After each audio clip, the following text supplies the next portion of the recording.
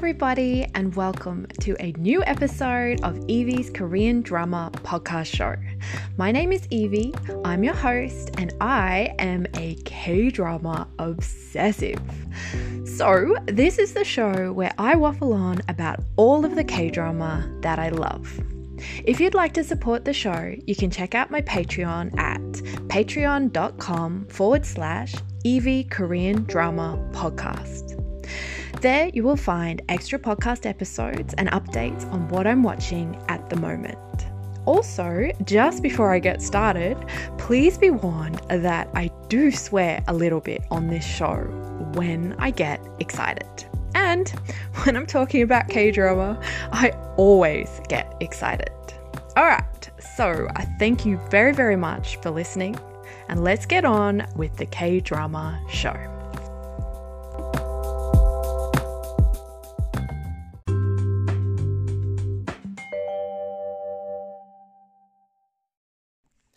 Hello everybody, and welcome to a new episode of my K-drama podcast. Today I'm going to be chatting with you guys about a K-drama called At a Distance, Spring is Green. So this show is from 2021. It is, I want to say, slice of life kind of college campus drama. There's obviously a fair amount of romance thrown in, but I think you kind of start thinking it's a romance drama, but really I think the core, and for me, the most interesting relationship in this drama is a friendship between the two main dudes, which I really, really liked and found very interesting. So this drama is only 12 episodes, so it's a pretty short little drama. And I'd say it's very gentle and slow and I don't know, very, very character focused. I think slice of life is a good way to kind of describe it. There isn't a huge plot. It's more about characters, getting over traumas and forming different types of relationships, whether that's romantic or friendship. And really, I don't know, just changing and healing, I suppose, realistically. So At a Distance, Spring is Green. Why did I watch it? So I saw this one, when it first came out, I just saw it being advertised. I always check all the casting websites. So I like to know everything that's coming out soon so I can clear my schedule and know what I want to watch. And I started seeing some, not so much trailers, but posters and stuff for this drama. And I felt extremely unsure that I wanted to watch it for a very, very superficial reason, in that every single male character in this drama I thought had the most insane and ridiculous hair, and I was like, I just don't know. So there's kind of a trio of main characters in this, and the main sort of mainest of the main dudes is played by an actor called Park Ji-hoon, and he has the blonde peroxide hair in this one, and I don't know, he's a very pale dude and his hair's very pale and he's just very, I don't know, it was a lot. Let's just go with that.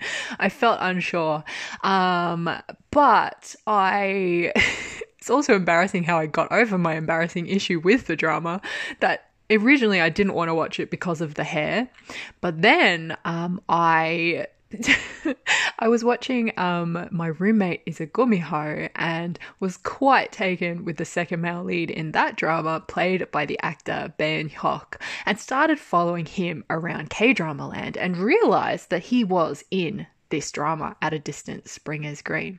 So I didn't watch it when it was currently airing, but I did watch it very soon after, basically as soon as I realized Bae Hyuk was in it.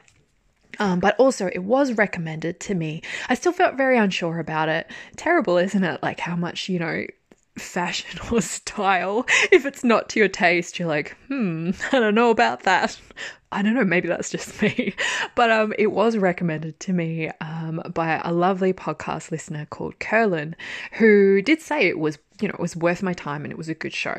So I'm really glad that she said that, because I feel like I had some prejudices against it and maybe wouldn't have started. Although I have to say, the fact that the actor Bae Hyuk was in it, I was already kind of there at that point. So that's basically why I watched it. Immortalized on the internet, my embarrassing reasons. So I'll talk a little bit about the casting of At a Distance, Spring is Green, or a little bit more than I just did. So there's kind of three main characters, and I think there's a male lead who's sort of got the biggest billing, and then the other two are sort of just below. But then when I think about it, this is sort of my feelings around the drama, which I'll kind of go into more as I, talk about it. I do feel like I really enjoyed the female lead when I was watching the show, and she did feel like a big part of the show. But in hindsight, when I look back on what I liked about it and what I felt was the most important aspects of the show, like in terms of themes and ideas, it really all comes down to this, burgeoning developing friendship between the two main boys in the drama. And realistically, it's their relationship that tugs at your heartstrings, that you feel most emotion around. And I think realistically, it is the weight of the drama. Like, it is what carries the show. This very slowly and very push and pull and very complex and complicated relationship between these two young men as they, eventually kind of bridge this gap and become friends. And so I think, because I feel like most of the big emotional moments in the show really happen between the two boys, to me, the female lead just sort of, she just kind of faded into the background a bit. Like, I don't know if that's how it felt when I was watching the show, because she's on screen a lot. And she certainly has an important role to play. But certainly when I think about the drama now, it's actually been a couple weeks since I finished it because I was away for a bit. But yeah, when I think about the drama now in hindsight, she is not kind of what springs to mind for me. It's really just that complicated relationship between the two dudes. So that's kind of interesting. I did like her in it. So anyway, I was jumping all around. I was meant to be telling you guys about casting. I really got off topic. Okay, so the male lead in this drama is played by an actor called Park Ji-hoon. And his character's name is June. So the actor Park Ji-hoon, I thought I recognized him, but I couldn't tell. And I've realized now that I had actually seen him in another drama. He played sort of a main, but quite prominent side character in I don't know when it came out, like 2019 maybe, the drama Marriage Agency, Joseon Flower Crew. Joseon Flower Marriage Agency, that drama, which I quite enjoyed that drama. And I do remember him in that. He plays, the very cutesy sort of flower boy member who's just very, obsessed with himself and how pretty he is, I want to say, but very likable in that. But I didn't really realize it was the same actor while I was watching this. I did like Park Ji-hoon in this. Again, the hair was a real hurdle for me, and it's not like I'm against peroxide blonde hair. I've seen that all the time in dramas, and I'm totally cool with that and often really like it. But for some reason, I had such an issue with every male character's hair in this drama. Like, really, it was a problem for me for some reason. I was like, why? Why have you done this to this man? I just don't understand. So yeah, that was an issue for me. I was like, what's going on? But another kind of weird thing for me with Park Ji-hoon in this drama is that I felt like, obviously his character has a lot of trauma in his past, but I had this thing with his eyes throughout the whole drama that I thought that this man looked like he was about to cry. Like, constantly I'm like, oh, is he about to cry? And obviously there would be a situation where that isn't an appropriate reaction to what was going on in the drama. And I'm like, is he about to cry? And then he wouldn't, that wouldn't be what was going on. And I'd be like, this is very confusing. So I don't know if it's just me or what, but that was weird for me. All right, so but I did like him in it. Although, to be fair, I was here because of Ban Hyuk, so obviously I was more interested in, but also that character, Ban Hyuk's character, suited me better as well. Okay, so I guess I'll move on to Ban Hyuk. This is an insane discussion. I'm very sorry. jumping all over the place. So the actor Ban Hyuk, who is of course from Kiss Goblin, and my roommate is a Gumiho, playing the second male lead in that. He plays in this a character called Nam Soo-hyun. So Soo-hyun is another college student, goes to the same university as our main character June, and the whole thing is about a friendship between these two dudes. Look, I love Ban Hyuk. I love him a lot. I think he's great. Whatever he's in, I'm going to give it a go and watch it now. He's new, but I think he's excellent. But he had stupid hair in this drama as well. It was so helmety and so flat and so straight and so just straight across the eyes, no eyebrows in sight, the whole drama, just very severe. And I was kind of like, that's, it's very, very flat. And then I wasn't actually looking at behind the scenes photos, but I did see, I think on Instagram or something, I don't know, a photo from behind the scenes of all the main characters in this, just smiling in between scenes.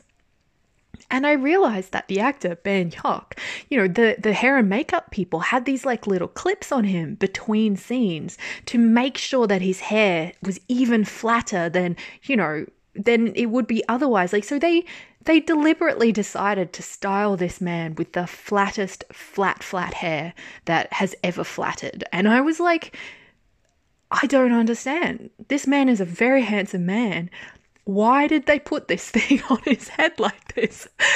So I didn't like it. I didn't like it at all. Then the female lead is played by an actress called Kang Min-ah. So Kang Min-ah, I had definitely recognized her face. She played Moon Ga-young's best friend in the Korean drama True Beauty that came out, I don't know when. Was that a 2020 drama? Was that even from this year? Was it 2021? Who knows? I'm not looking it up. But she plays just one of the high school students that the main character in True Beauty becomes really good friends with in that drama. So I quite liked her in that drama. And I kind of talked a bit about my feelings around the female lead in this one. I did really like her, but I also felt that she felt much less important and integral to kind of what I'm taking away as the main themes of this story. Although she has a very sweet romance with Park Ji-hoon's character June, the main kind of male lead in this, that it was really sweet. But they kind of get together, and then I think the focus of the drama kind of moves off them a little bit, maybe once they actually, get through the romance and sort out their differences. And then I think it's just very solely focused elsewhere. And I felt like she sort of took a back seat to the point where all the big emotional moments, particularly with June and these kind of traumas he's trying to get over and these things happening in his life, were all more happening, around his best friend Nam Soo-hyun instead of her. So interesting choice. And I didn't mind that, but it just made me feel just less emotionally attached to her, I think. So there's a few other faces in here that were new for me that I quite liked, and one that had mad hair, so I guess I'll mention him. So I guess I'll go with him first. So there was an actor called Choi Jong-woo, playing a character called Hong Chan-ki. So he is a side character, and basically he's best friends with the female lead So-bin. And So-bin has been crushing on this dude since they were since they were kids, since they were at school together. And this guy was a new face for me, this actor playing Chan-ki. And he had pretty crazy hair. And on top of his crazy hair, his hair wasn't that crazy. I guess it was a little bit more normal than the other two boys. Maybe. I don't know. It's a bit crazy. But he had some crazy clothes, some very, very loud clothes. I think the whole way to describe this entire character is just, dial that up to 100. Everything was loud. Interesting, very interesting. He was okay. So then there was another side character that I really liked, played by an actress that I hadn't seen before, who I really, really liked. And so this is the actress Kwon Eun-bin.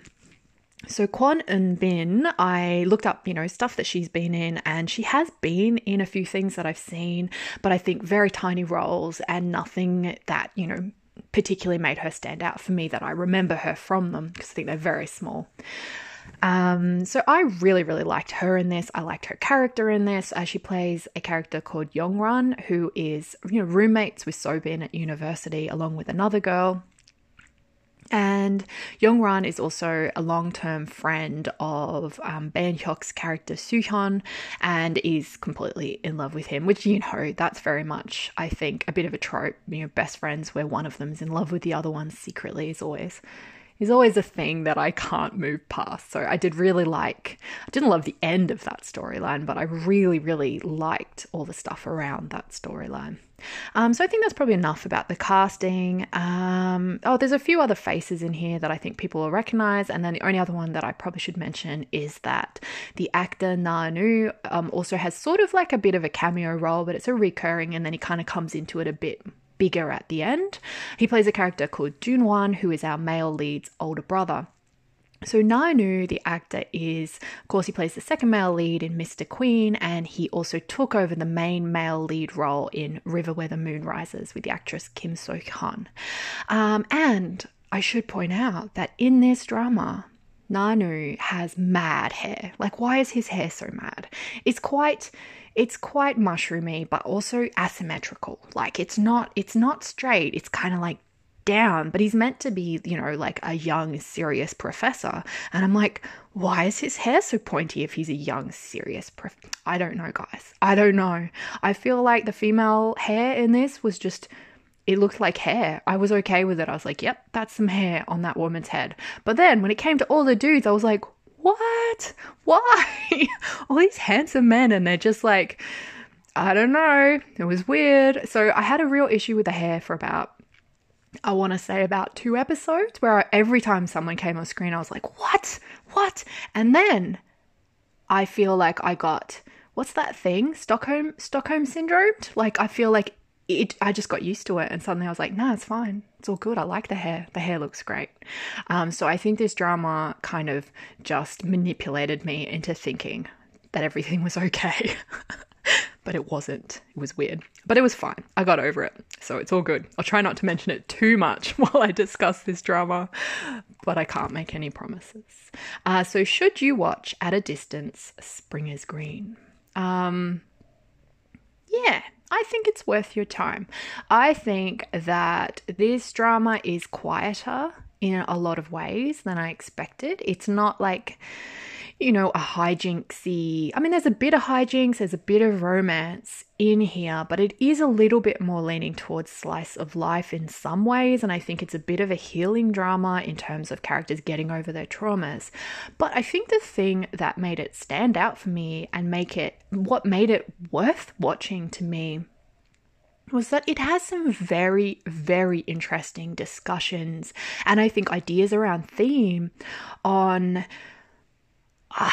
an examination of, I think the main theme in this, or the main question this drama is like posing is, if someone is extremely poor, like no money, like living well below the poverty line, and someone else has a lot of money, like living way, way above being rich, can those two people bridge that gap? Like, can they find a middle ground? Can they be truly friends? And what does that friendship look like? And what does that mean if someone has more money than the other one?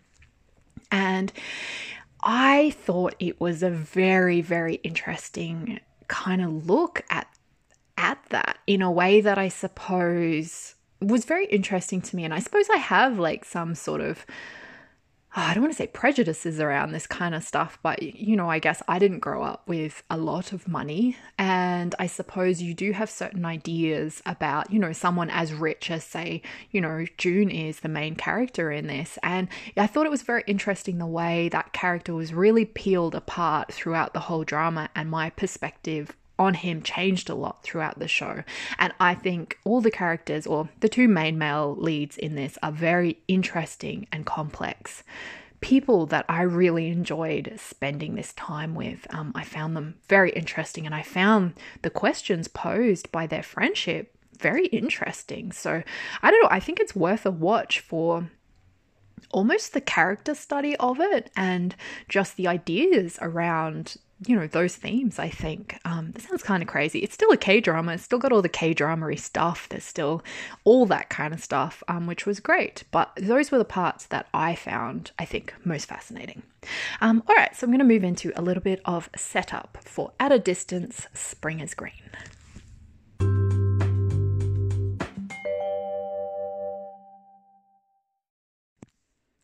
Okay, so this is a bit of setup, but I actually should have mentioned that At a Distance, Spring is Green is based on a webcomic as well, by a writer called Ji Neum.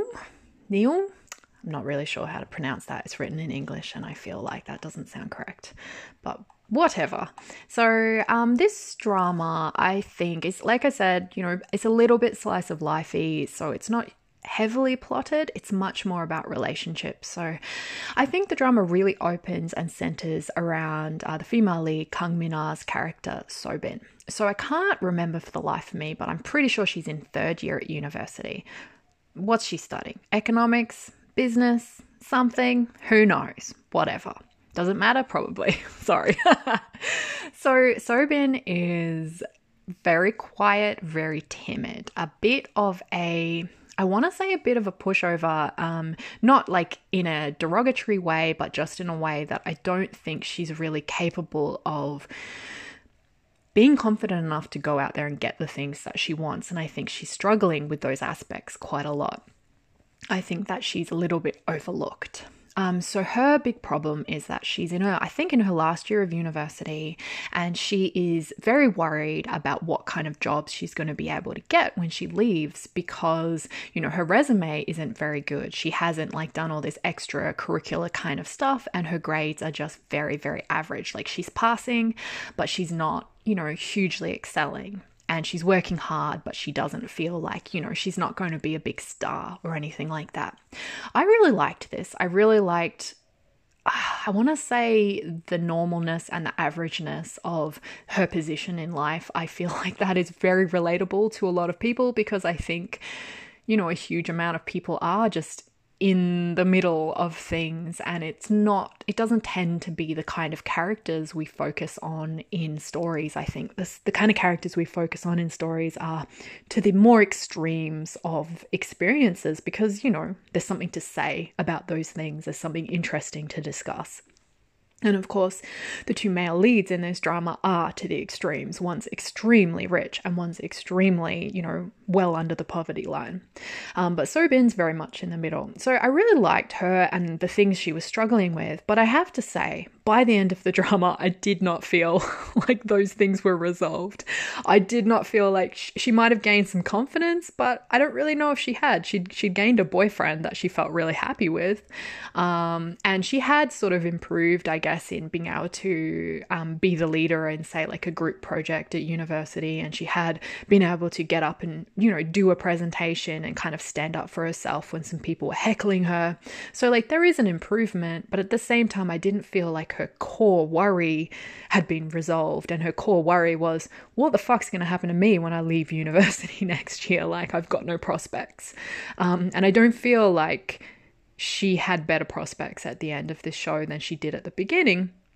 And I also feel like she has the added problem of having a boyfriend who is going to remain at university for quite a few more years as she has to go out and have a go at real life. And I kind of imagine that would be pretty difficult for her and also a strain on their relationship in the future. But there you go. That was me jumping to the end for her character.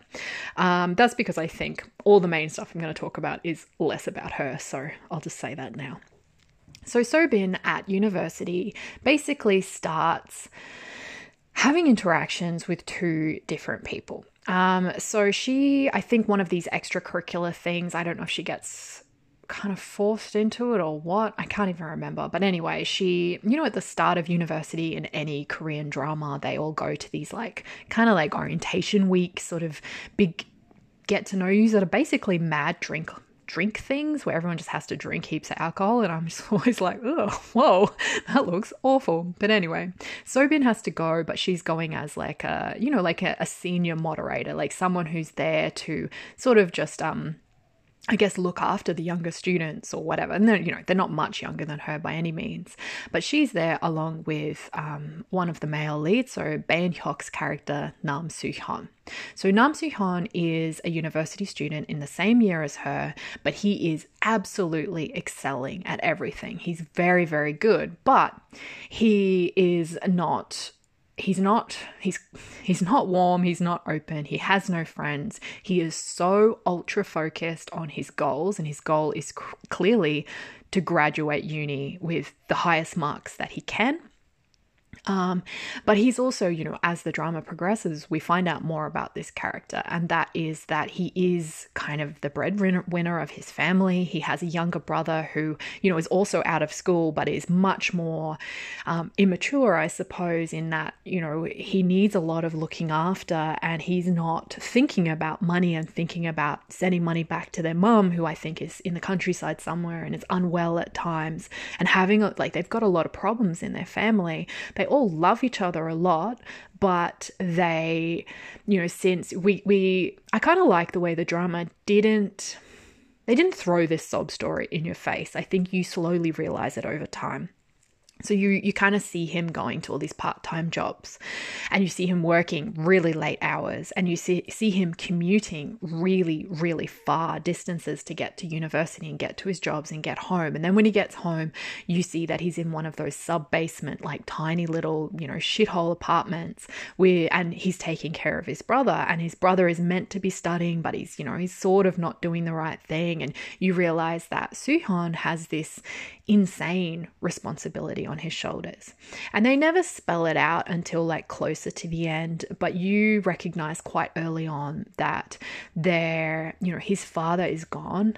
You realize that his father has died, and I do love the way that they don't immediately say it. You just kind of get all the hints, and you piece together what his family backstory is.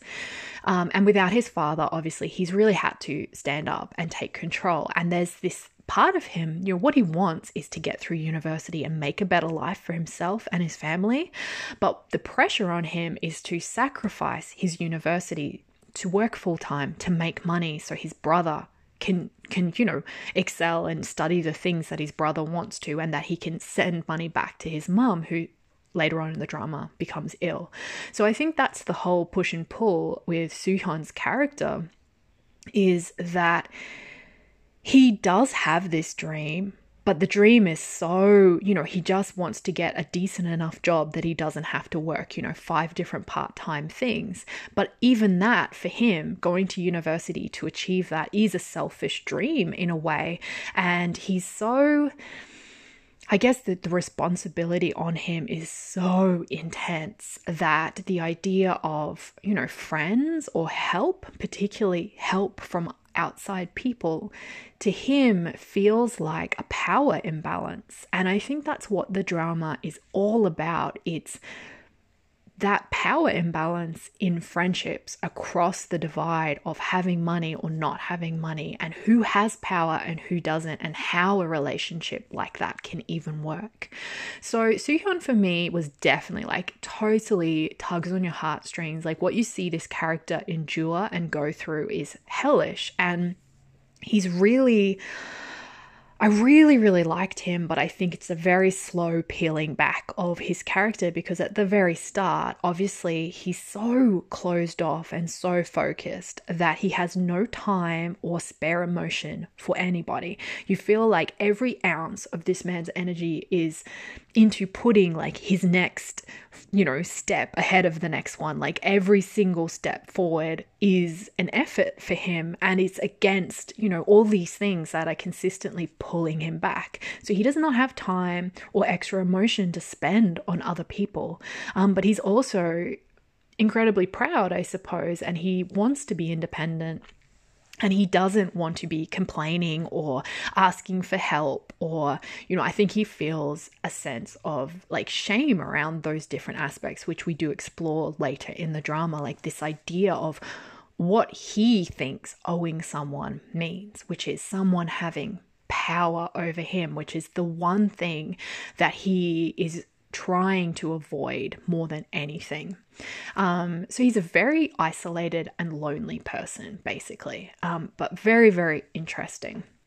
And when he first meets Sobin, he's very kind of a bit dismissive, and Sobin's very quiet, but eventually she sort of gets up the guts to ask, because they were part of a group project the year before. And she's kind of like, I had to put together all these materials for the project and I emailed them to you and you never emailed back and you didn't use them. You just did the whole project by yourself. And she is interested. She's not attacking him or trying to be rude or anything. And the amount of guts that she has to get up to even inquire about it was a lot, but I really liked it. I liked that she just wants to know. She is curious about why he did that. She doesn't understand and she needs to know. And that's something about her character, is that she's very internalized. She overthinks everything. She overanalyzes everybody and their actions and the things they say. And it's a lot for her to process, which is why I think she has some social difficulties, because she really is overthinking and overanalyzing everything.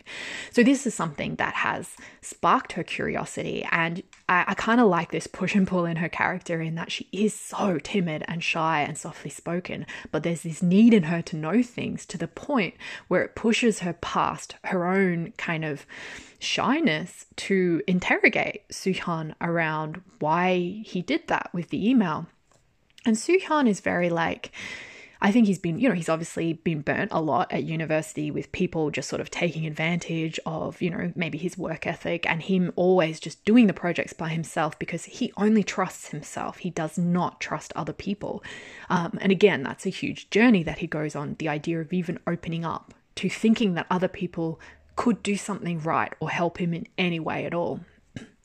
So in the end, her kind of questioning him eventually does move Soo-hyun into kind of second guessing himself and whether he did the right thing. He's like, I never received the email. And eventually he is driven to check. He realizes he did get the email, that the research she put together was really good and he could have used it. And so I really like it. It's like this initial crack in his armor, this idea that maybe he wasn't right, maybe. So meanwhile, these two are kind of having just a few little weird interactions, Sobin and Soo-hyun. And then Sobin has also met June. So June, played by Park Ji-hoon, our crazy head peroxide man male lead, is again a fascinating character. He is, he's one of those he walks around the campus and everyone's like, oh my god, he's a celebrity. So weird. I'm like, people don't really do this, right, with handsome boys? I'm sure they don't. I can't imagine that happening in my country. It would be so funny. Anyway, so June is, he's a freshman, so he's in his first year. He's kind of campus famous. Everyone, he's the cutest, best looking, richest, nicest, charmingest man. But what is fascinating about him, so people are interested because he comes from, a really rich, really well-to-do family. He's, I think he's just considered to have everything. He's charming, he's nice, he's kind, he's so good looking, and he's, comes from this amazing, I don't know, family stock or whatever. And the thing that we realize is that June is crazy damaged from his childhood, and eventually throughout the drama you realize that his trauma centers on the fact that his dad is a complete asshole and bashed him up as a child. And ever since then, he felt that his brother, his older brother Nanu, of the crazy symmetrical hairdo, abandoned him, and he's just lived in this cold, affectionless, very rich but terrifying, tension-filled house his entire life. And now that he's at university, he's staying in this very swanky kind of student apartment near the university. He's got freedom for the first time, and he is kind of figuring out what that means and how to interact with other people. And he is so desperate for love, so starved for just any sort of form of caring or kindness or just attention that is positive, that the way that he has kind of styled himself at university was fascinating to me, which is he wants everyone to like him. So he's, overly charming and nice to everybody, and he just dishes out with his money. And of course, as a viewer, you're seeing this and you know that, do his friends really like him? Or are they just enjoying the fact that he pays for everything and that they're living really well when they're near him? They're completely taking advantage of him.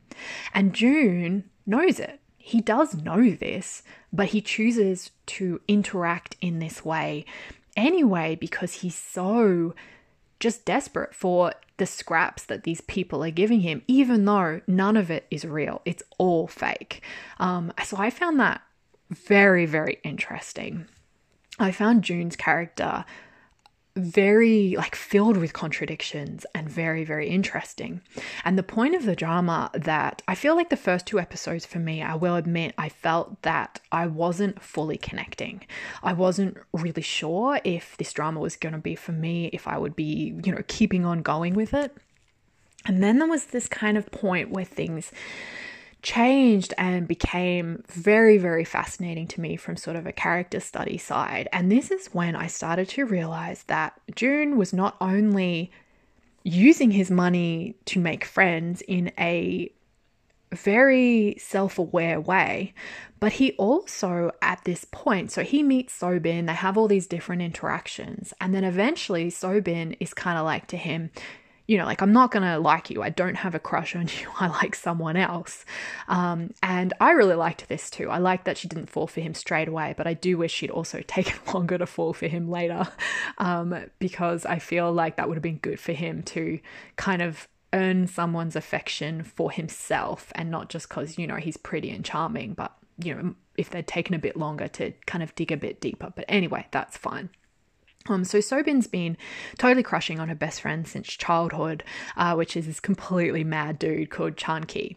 Very loud, dialed up to 1000 dude. But what's interesting is that June and Sobin become friends. They are able to talk to each other, and she, I think, is able to open up to him in, kind of get through a lot of her terror around speaking to people or speaking her mind or being herself. So I did like their friendship. But June does have this I want to kind of say nasty streak or this manipulative streak.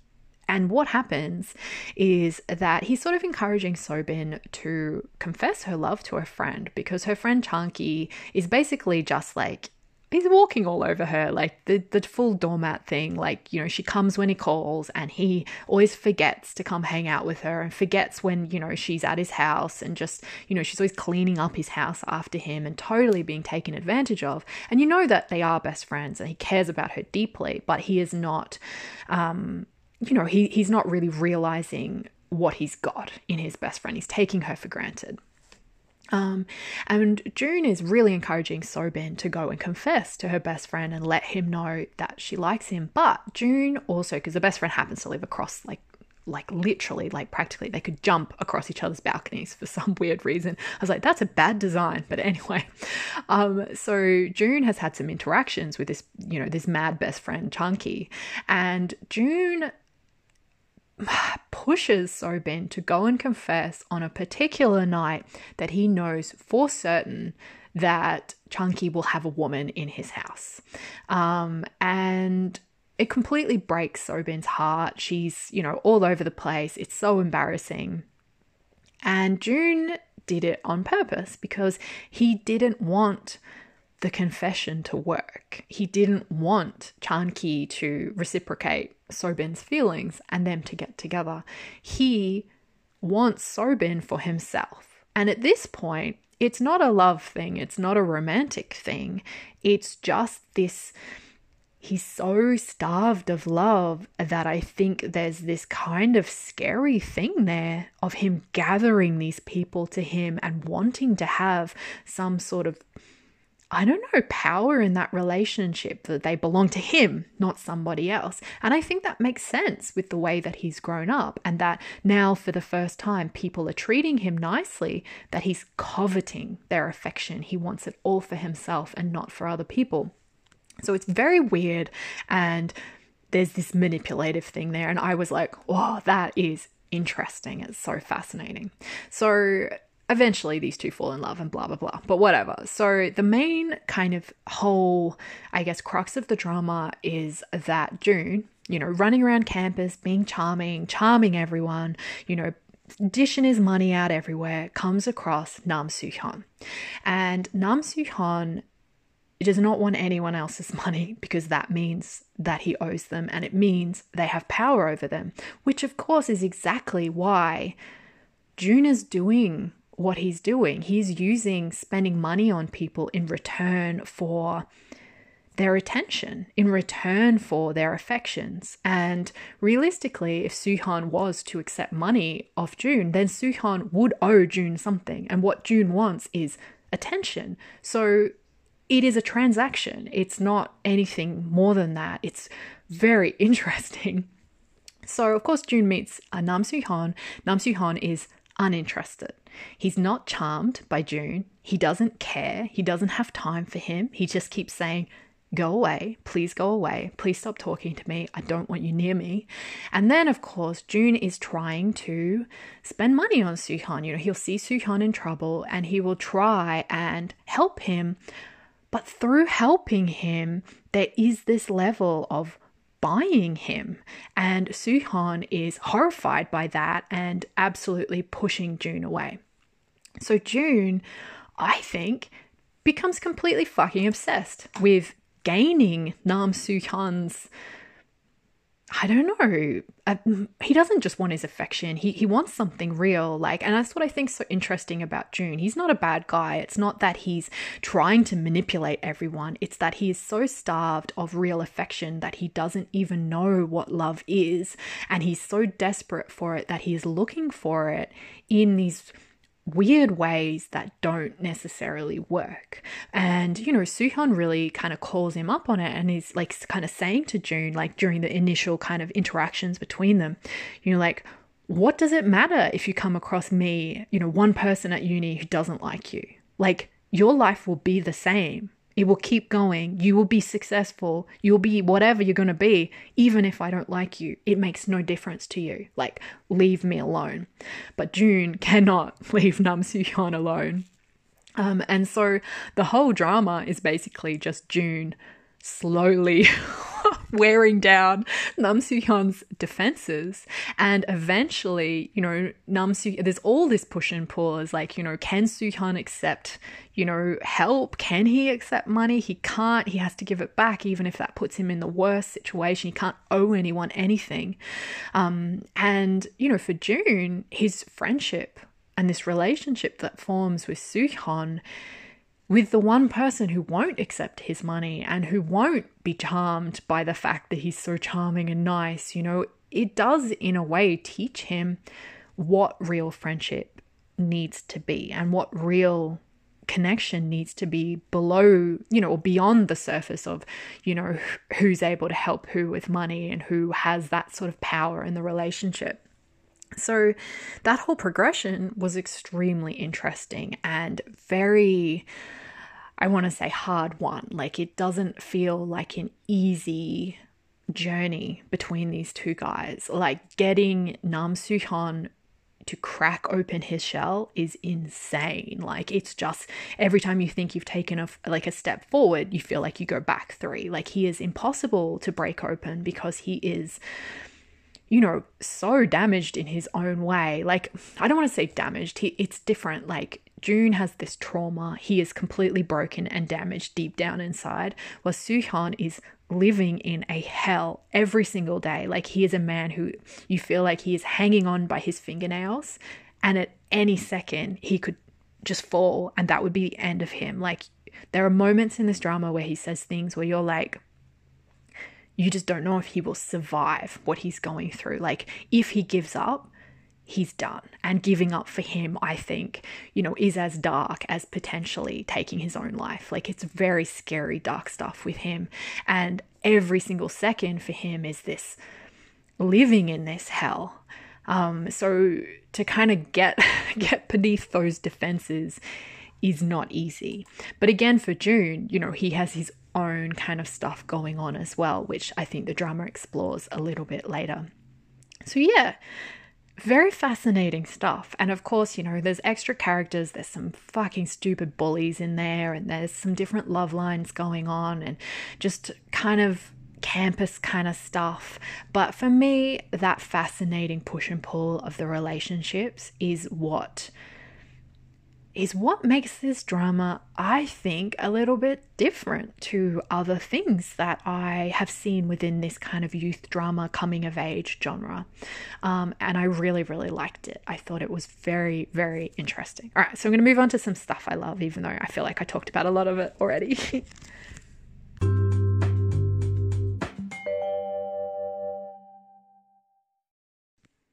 All right, so stuff that I loved. I have scribbled down some mad notes here, almost as mad as all the men's hair in this drama combined. So we'll see if I can decipher it. So the first thing I loved, I think it'd be no surprise to anybody, was Ban Hyuk. I think Ban Hyuk is excellent. I've liked him so much in everything I see him in. Look, he's a very handsome man, I admit it. He definitely is. But his character, Nam Soo-hyun, in this was so interesting, but certainly very much so designed to tug on my heartstrings. I think I particularly, I know it. I think I have something about that. There's something about this kind of character type, I suppose, that in dramas when there's a rich one and there's a poor one, I always find myself, my heart bleeds for the poor one. That's just, I don't know why that's what happens. And it's very interesting because this drama has that, classic rich boy, has all the money and wealth, but doesn't have, love. Although in this drama goes further than that. He doesn't have love, but he has plenty of trauma. Gosh. But I guess, yeah, for me, I do tend to go for these, I go for the poverty-stricken ones. And this dude is fucking poverty-stricken. And it really, really hurt my heart to kind of follow along on Nam Soo-hyun's day-to-day hellish existence and watch him just hanging on. So I found him very interesting, just this idea of a character who is, from the outside, seems so put together, seems so in control, but as those layers kind of get peeled back for the viewer, you realize that his entire existence is just around survival and he's barely hanging on. I really loved the whole thing with him about that push and pull between accepting help or not, and what does it mean to be in a position where you can't handle something yourself and someone gives you help, and what does that mean? What do you owe that person? What do you lose? What level of agency and control over your own life do you lose, and do you owe them? I just thought that was such an interesting kind of conversation around this character. There's a lot of points in this drama where he says stuff about, I guess, not being sure if he can last, like this idea of potentially, dying and stuff. Like, it was just really intense and really upsetting. And there were points where he would say something, like I think there's a hospital scene, and he kind of says something about living in hell, and it's very scary what he says a couple of times in this drama. And I feel like some of the characters around him, namely June of the mad hair, hears Nam Soo-hyun say this stuff that sounds extremely terrifyingly fatalistic, and I feel like June is just like, la-di-da-di-da, I've got the best friend in the whole world. I'm so happy. And I'm like, June, you do not understand what's going on. Like, you need to fucking save this man. He does. It's fine. Don't worry about it. So also, I think because Nam Soo-hyun does seem so in control throughout the drama, even though he's in this very difficult position, he's so kind of, he's not a hugely emotional dude. There's not a lot of smiling at all, which is sad because Ban Hyuk does have nice dimples when he smiles. But anyway, so, he's just very stone-faced. He's very closed off. And that, I think, makes it all the more intensely moving and painful when you get these scenes of him breaking down, and his emotions coming out. So one particularly is he loses this job and then he gets kicked out of his house and this happens and that happens. And finally he's working in the cafeteria at university on campus and he's allowed to like sleep in this little shitty storeroom or whatever. And then because of, the circumstances of, I don't know, some stupid bullies or some shit, I can't even remember, hated those guys, he gets fired and he loses his house. And then, June happens to see this, but Nam Soo-hyun doesn't know that June is there. So Nam Soo-hyun goes back, in this empty cafeteria, like it's all the lights are off and the manager's gone, and he goes back to his little storage room and he just sits there and he breaks down crying. And June sees, and not that Nam Soo-hyun knows, he just thinks he's by himself, which makes it all the more, I think, sad and painful. It was a scene that really kind of got under my skin. It was full on. So I loved everything about his character and his storyline and all of it. It was great. So like I said, I really liked June because I found him to be fascinating. I don't think his character type was as like immediately going to work for me. Just maybe that's a personal taste thing. Maybe it was his insane hair. I don't know. But the more I watched him, the more interested I became in this character and the contradictions of him. I loved the way the drama made him, his whole relationship with other people around money and charm and this give and take kind of idea that he has in his head, which I think he must have been taught by his awful dad. And I loved the fact that he was manipulative. I loved that he had this vindictive streak, which, gets ironed out. And as the drama progresses, that he wouldn't do things like that anymore. Once he gets real, genuine, I guess, connections with people, he has no desire to be like that. And it's a misstep by him. But I do love that the drama puts it in there because June is someone who has no experience with these kind of forming of connections with people. And I love that he makes this terrible mistake because it just felt very real. It felt like that makes sense to me with the way that he's grown up, and it was very interesting. So like I said, I think my favorite thing about the drama, other than Ban Hyuk and his character, was the main themes. Like, there's a huge theme in here around past trauma, which I guess it worked. It worked surprisingly well, I thought, with June. Like once we finally find out what's going on with his crazy asymmetrical haired brother and, his dad. And it was actually a lot more compelling, the conclusion of his trauma, than I thought it was going to be. Sobin has her own trauma, which I thought was less moving than everybody else's in the entire drama, and personally could have been taken out. I guess I'll talk about that at some point. But in the whole, past trauma and bad things happening to characters is, I think, something that is explored in K-dramas hugely, right? Like it's explored all the time.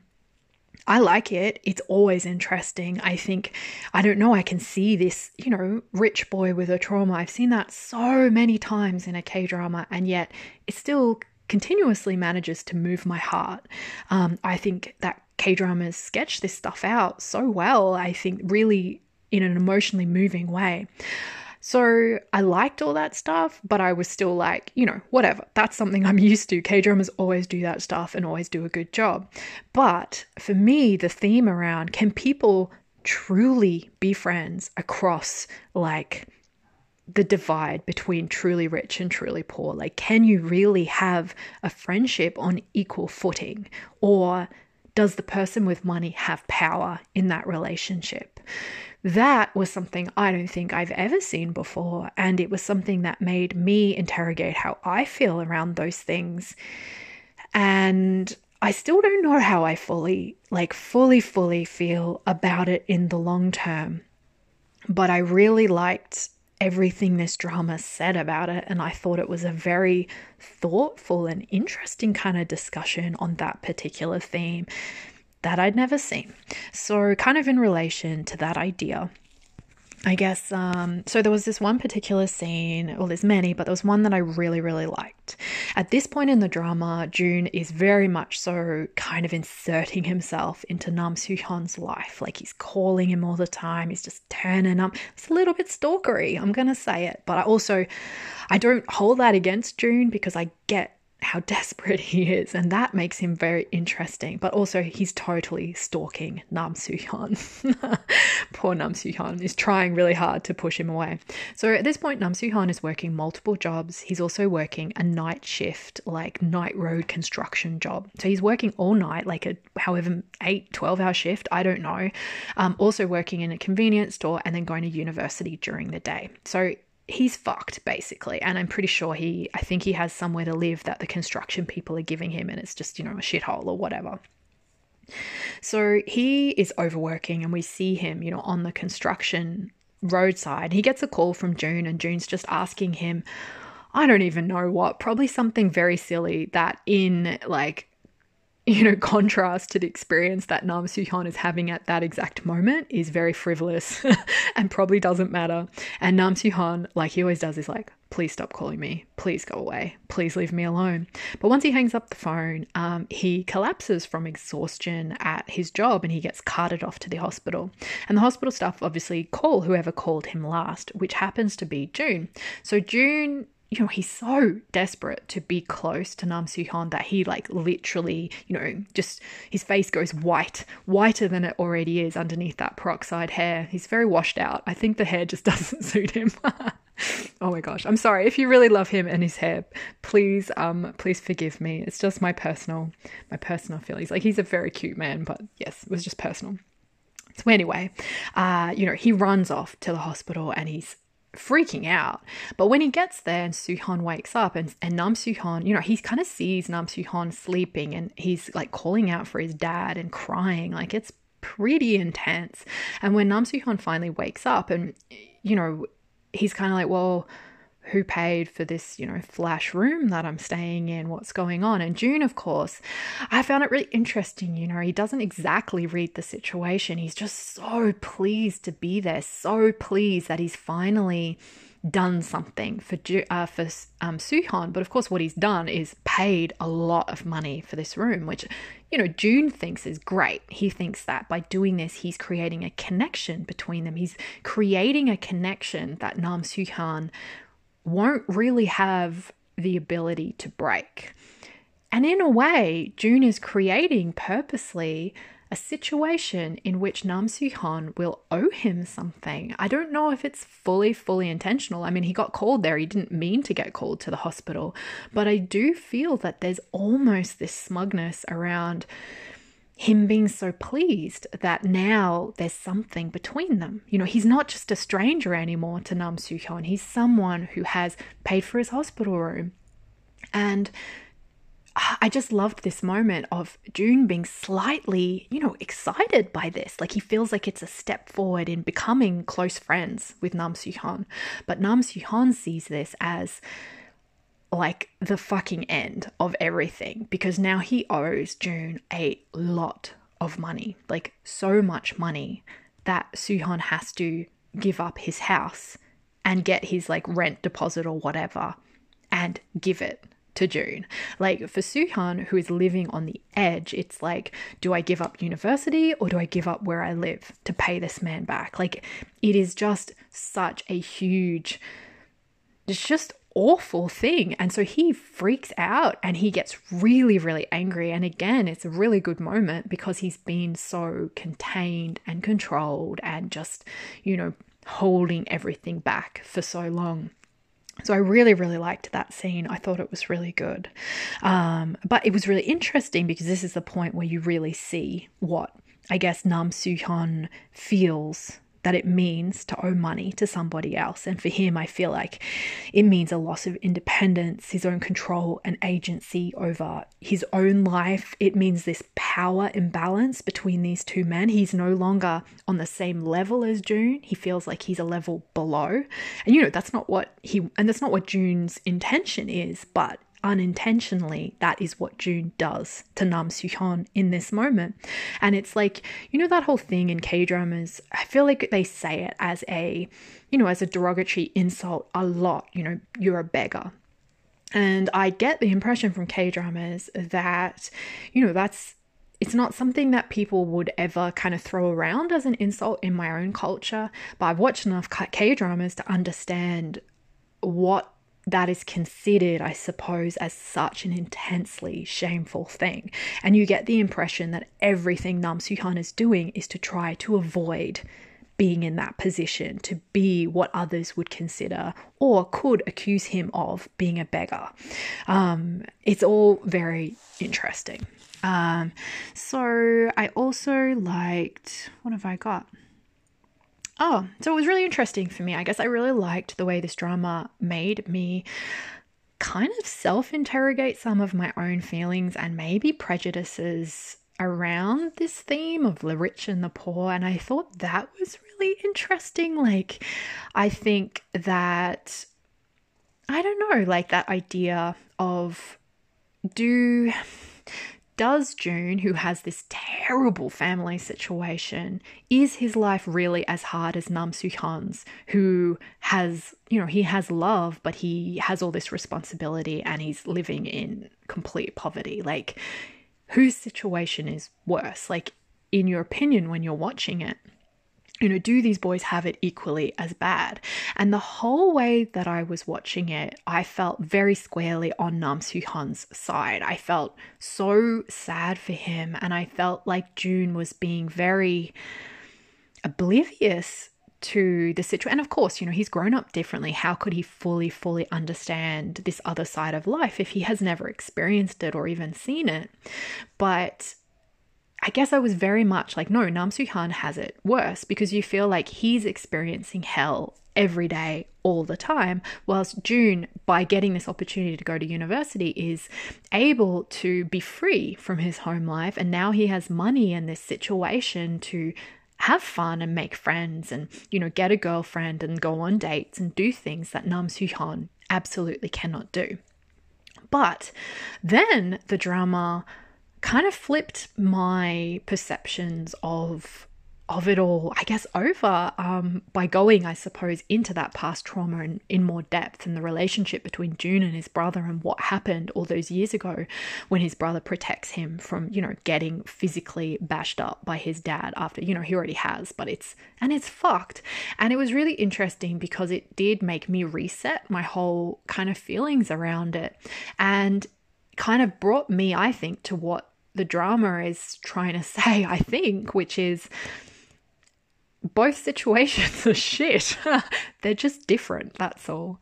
But, it's not like maybe June has it easier in the day-to-day, but he's carrying around something that is just unbearable, like completely unbearable. And I think the drama did such a good job of making me kind of realize that maybe I was judging him a little bit, and I thought that was kind of really cool. I don't know. I think that's why I like K-dramas so much, because I think because they do focus so much on relationships and interactions between people and emotions. Like, it really gives you, or me, I suppose, I love writing, so I love to interrogate these kind of complicated interactions between people to try and understand what these things mean. And I feel like I learn so much from watching K-drama all the time that makes me understand like humans better. And it's these things where I think you often don't think about this kind of stuff. You just go through your life, but you might hold a certain idea around something or even a prejudice around something. And then you can watch maybe a K-drama that delves in deep and twists everything around so you can examine it from every angle, and you start to realize your own feelings around it as well as examine it in a different way. And I think it can be really eye-opening, just about humanity and people. I don't know, that sounds kind of silly, but yeah, I really love K-dramas. They're the fucking best. And I really liked all that stuff in the end. I found it a very satisfying conclusion to June sort of facing his trauma. I felt like it really worked, and it was much more moving than I expected it to be when I was watching the drama, and was so squarely on Nam Soo-hyun's side in their push and pull. So it really changed my perspective, I think. So yes, that's it. Well, yeah, I mean, it was great. I loved all that stuff. So that's it for the stuff I loved, and I'll move on now.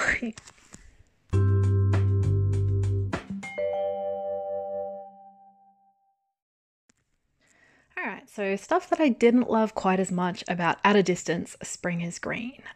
So this is kind of confusing. So it's half I loved it and then I didn't love how it ended. But I was really into Nam Soo-hyun's best friend, who is crushing on him hardcore. So this is played by the actress Kwon Eun-bin, and her character's name is Young-ran. So Young-ran is at university. She is studying, I think, physical education, and she's like a mad taekwondo fighter person. She's really tough, she's gorgeous, she's cool as fuck, and she's totally crushing on him. And he obviously is friends with her. They've been friends forever, but he is, he doesn't have a lot of space in his life for anything. And, there's moments where she finds out that he's homeless and has lost his home, and she'll try and sort of ask him, and he'll just be like, no, everything's fine, like, why would you even ask, everything's wonderful. So he just doesn't share anything with her, and I think he's embarrassed to, like, throughout the drama you have no idea what his feelings are towards her. But I was hoping for them to get together in a crazy way, because I liked both of them so much and I liked the friendship. But, Soo-hyun has this issue with not accepting help, and they can't really be together unless he lets somebody in and lets somebody help when he needs help. So it's a very kind of complicated thing between them, I suppose. But in saying how much I loved it all, I completely didn't understand why it ended, like their whole, does he like her or not? I just didn't get how it ended. And because I felt like the whole thing, the whole push and pull with her was, can she get up the guts to confess her feelings to him after all these years? Like, can she do it? And, it's all done to coincide with this other girl who's also crushing on him, who does do it. She gets rejected, but the idea is she was brave enough to express herself, and what a wonderful thing that is. And I agree, what a great thing, what a brave thing to do. And so Young-ran, it's all like, can she do it? Can she get up the guts? And so finally, she puts herself out there. She gets up the guts. You feel like she's going to do it. But she never actually says to him, I really like you. Do you like me? Instead, she sits next to him and says, so I don't even know what she says. She just basically is like, I know you don't like me, so I'm going to kind of stop seeing you for a little while, and I feel really upset about it. And he just doesn't say anything the entire time. And so I'm like, you didn't give him the chance. You didn't that's not a confession. I don't understand, because it seems so strange. It seems so contradictory to what the drama was trying to tell us about expressing yourself and being brave and making that confession if you want to make it. She never properly confesses. She never gives him a chance.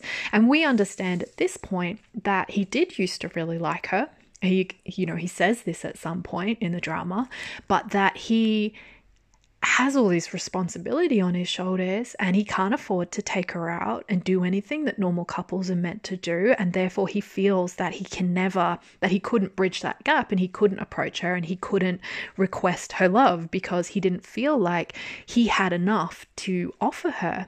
And I was like, if she likes him, as if she's going to care about those things. Like, if she truly likes him, which she clearly does, she knows his situation, she's known it for years.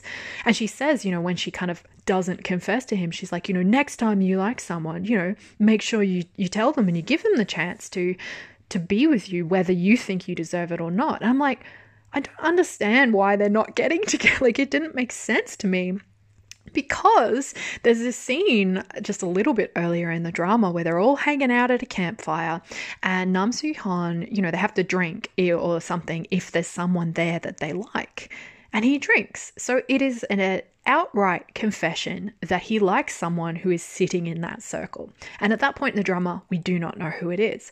Another thing I hated is that none of his close friends asked him about it ever again. So we've got June, who's just like getting up in Nam Soo-hyun's business at every moment, and June never once they're living together at this point, never even goes and sits next to Soo-hyun and is like, hey, so you remember that time you said you liked someone? Who is it? And that seemed crazy, because they really have some in-depth conversations about literally everything else at every point ever. So I thought that was really, really fucking weird that no one ever brought it up again. And then it was really weird because, Young-ran seems to believe that Nam Soo-hyun liked her in the past. Well, who did he like when he was at the campfire? Was it not her? Was it someone else? I got the impression at the end, like I was terrified towards the end that maybe it was actually the female lead Sobin, which would have broken my heart. I didn't want Nam Soo-hyun to have to go through liking someone who was clearly, already in love with someone and had a boyfriend. But then I thought at the end, oh, it must have been Youngran that he did like. But then I don't understand why she didn't. I just don't understand why she didn't confess properly. I think that's what I don't understand. It would have been okay to me if he'd rejected her, but I just felt like it didn't make sense to me that she just didn't say what she was meant to say. It was really weird. And then that made me kind of think about when Sobin goes and confesses to her childhood love, Chanki, which June kind of manipulates so it goes really badly. And I was thinking about the fact that Sobin knows that Chanki has been dating people on and off since forever, that he's a total playboy, and her whole thing was to finally confess or break free of this cycle that they're in. And so she goes there and she never gets a chance to confess because he's having dinner with a lady, and she's upset because she thought that he wasn't with anyone at this point. And it turns out he isn't with this person, it's his ex, but obviously, maybe they're still mucking around or whatever, I don't know. And so Sobin immediately is furious and she cuts him off. She's so embarrassed, and I get it, but she cuts him off and starts pretending that she's dating June. And so once again, within 2 minutes, basically, Chanki's like, I don't want to lose you. Actually, I really love you. I think we should be together. You're the best thing ever. And he's crying, and it's all it seems genuine to me. It seems like, maybe someone who's been best friends with someone and has known she was crushing, but he didn't want to ruin things, or he was too busy having fun with other people. But now it's come to the crunch. He does love her. He's in love with her. So then I was just it was kind of weird because I guess Sobin never really gave Chanki a chance to, because he basically confessed to her immediately upon her confessing to him and then it going badly and her walking off. Anyway, I just thought it was really strange. I felt like the drama kept having weird confession scenes, I suppose. I don't know. I thought it was weird. I really didn't like the bullies, and I didn't care much for that whole thing. I didn't care about them, and I didn't care about their redemption stories, and I didn't care. They were boring. And I've just said here, and I think I've already said it, so I probably won't kind of go into as much detail, but I did like Sobin. I thought she was very sweet, and I just don't think I fully connected with her. I think there were moments I really liked. I liked, when she gives the presentation. I enjoyed all the kind of initial interactions around her having the crush on her best friend and then getting with June. And when she gets with June, it's very swoon-worthy and nice. And I did like their kind of friendship that forms. But then I think once these two get together, I feel like she really gets kind of sidelined because every time that June goes through something really emotional and intense, it's Nam Soo-hyun that he goes and talks with about it. It's Nam Soo-hyun who helps him. It's always Nam Soo-hyun who connects with him over these different problems, and it's not Sobin, to the point where this huge thing happens with June at one point. I can't even remember what it was. It's this huge revelation. I think it's that his dad abused him as a kid and bashed him up, and he has a huge conversation. Well, I think that's what it was. Maybe it was a different revelation. Anyway, I can't remember. But June has this huge conversation with Soo-hyun about it. And we never see the scene where he has a conversation with Sobin or even tells her about it, or she even confronts him and is like, hey, so you said this big thing. Do you want to talk about it? I'm your girlfriend. And I was like, that's weird, because it just disconnects you from their relationship while dragging you deeper into the relationship between June and Soo-hyun. I'm going to say it, to the point where you're like, should she be in this? Maybe these boys should just get together and just, be done with it. It's kind of, I feel like when I did a slight, even tiny bit of Googling about this drama, there are so many YouTube videos and stuff, and I'm sure there must be 1,000 million fan fictions about these two boys, because, you can read it as friendship or whatever, but it was more important in the drama. 100%, I think, than Sobin was. But also it was more interesting as well because they just dig deeper into their relationship. About Sobin as well. One thing I kind of thought was, she has this trauma or whatever, which gives her panic attacks, and the idea of people looking at her is really intense and frightening. And June sort of resolves her, I don't know, 20-year emotional trauma in one afternoon trip to a playground. And I was like, I feel like that trauma, like if it's a proper thing, I just don't know if it would have been so easy. So I felt that was a little bit quick. And I think for me, that spoke to the fact that her character and her character's inner world just wasn't as important in this story as June's and Nam Soo-hyun's, which is fine. It's just that I feel like they kind of pretend it is as important by billing her quite high and having her on screen a lot, even though really emotionally I wasn't connecting to her in the same way. She just wasn't as carefully, I guess, written out. Does that make sense? And then the other thing I didn't love was all the dudes' hair. All those dudes' hair. Yeah. All right. So the end of the drama, was okay. Was fine. I didn't have a problem with it. I felt happy. I was so happy to have watched it. But I still felt like there was a few things that were unresolved in a weird way, where I felt like the drama was kind of trying to pretend it had this big happy ending. But I was like, well, what's Sobin going to do next year when uni finishes? Like, I don't feel like they resolved that kind of plot point.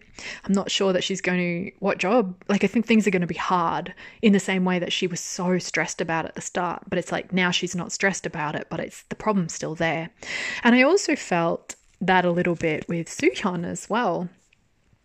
Because, the whole drama is this, he doesn't have any money, and it's completely debilitating him and making it so that he has a severe lack of choices around his future. And then, eventually he's at this point where he has to quit uni because he needs a certain amount of money to give to his mum. And he finally accepts a place to live and help from June. And then he lives with him for a while and it's great.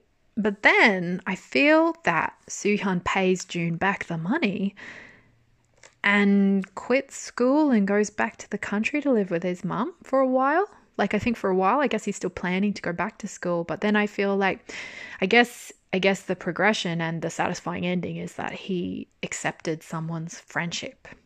And, he still doesn't want to take June's money. He wants to take June's friendship and help is different to money, like, I suppose. So, but at the same time, I felt like, and I guess that's what happens with a slice of life drama though, isn't it? It's, there is no ending because life goes on. How do you end that satisfactorily? Like, you can't really, because there's always going to be more problems in the future. So I feel like Nam Soo-hyun and Kim So-bin will both face problems in the future, and I feel like June's kind of story was much more satisfactorily wrapped up. Like, I feel like he's gotten over, I feel like there'll still be residual issues, but I feel like he has really faced up to the worst trauma that he's ever experienced, and now he can begin living his life. So that did feel like a happy ending. But for the other two, I was like, shit, they're gonna have trouble next year. But anyway, that's fine. It's just a slice of life. All right, so that brings me to the end of my mad waffle about At a Distance, Spring is Green. So what I loved the most was Nam Soo-hyun's character, Ban Hyuk, the actor, of course, but also that theme. All that stuff I waffled on about was fascinating. The relationship between the two guys was fascinating. It was really cool.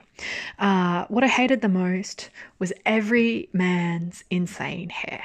All of them. What mad hair. And that's it. That's it from me. Thank you so much for listening to me and my enormous waffle. Thanks very much.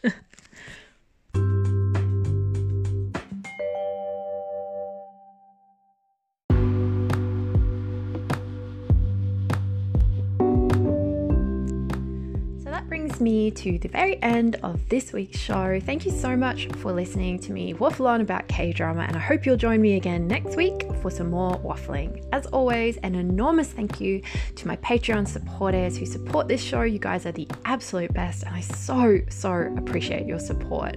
Thank you, everybody, and I guess I'll see you next week, but probably not see you because this is a podcast. All right, bye.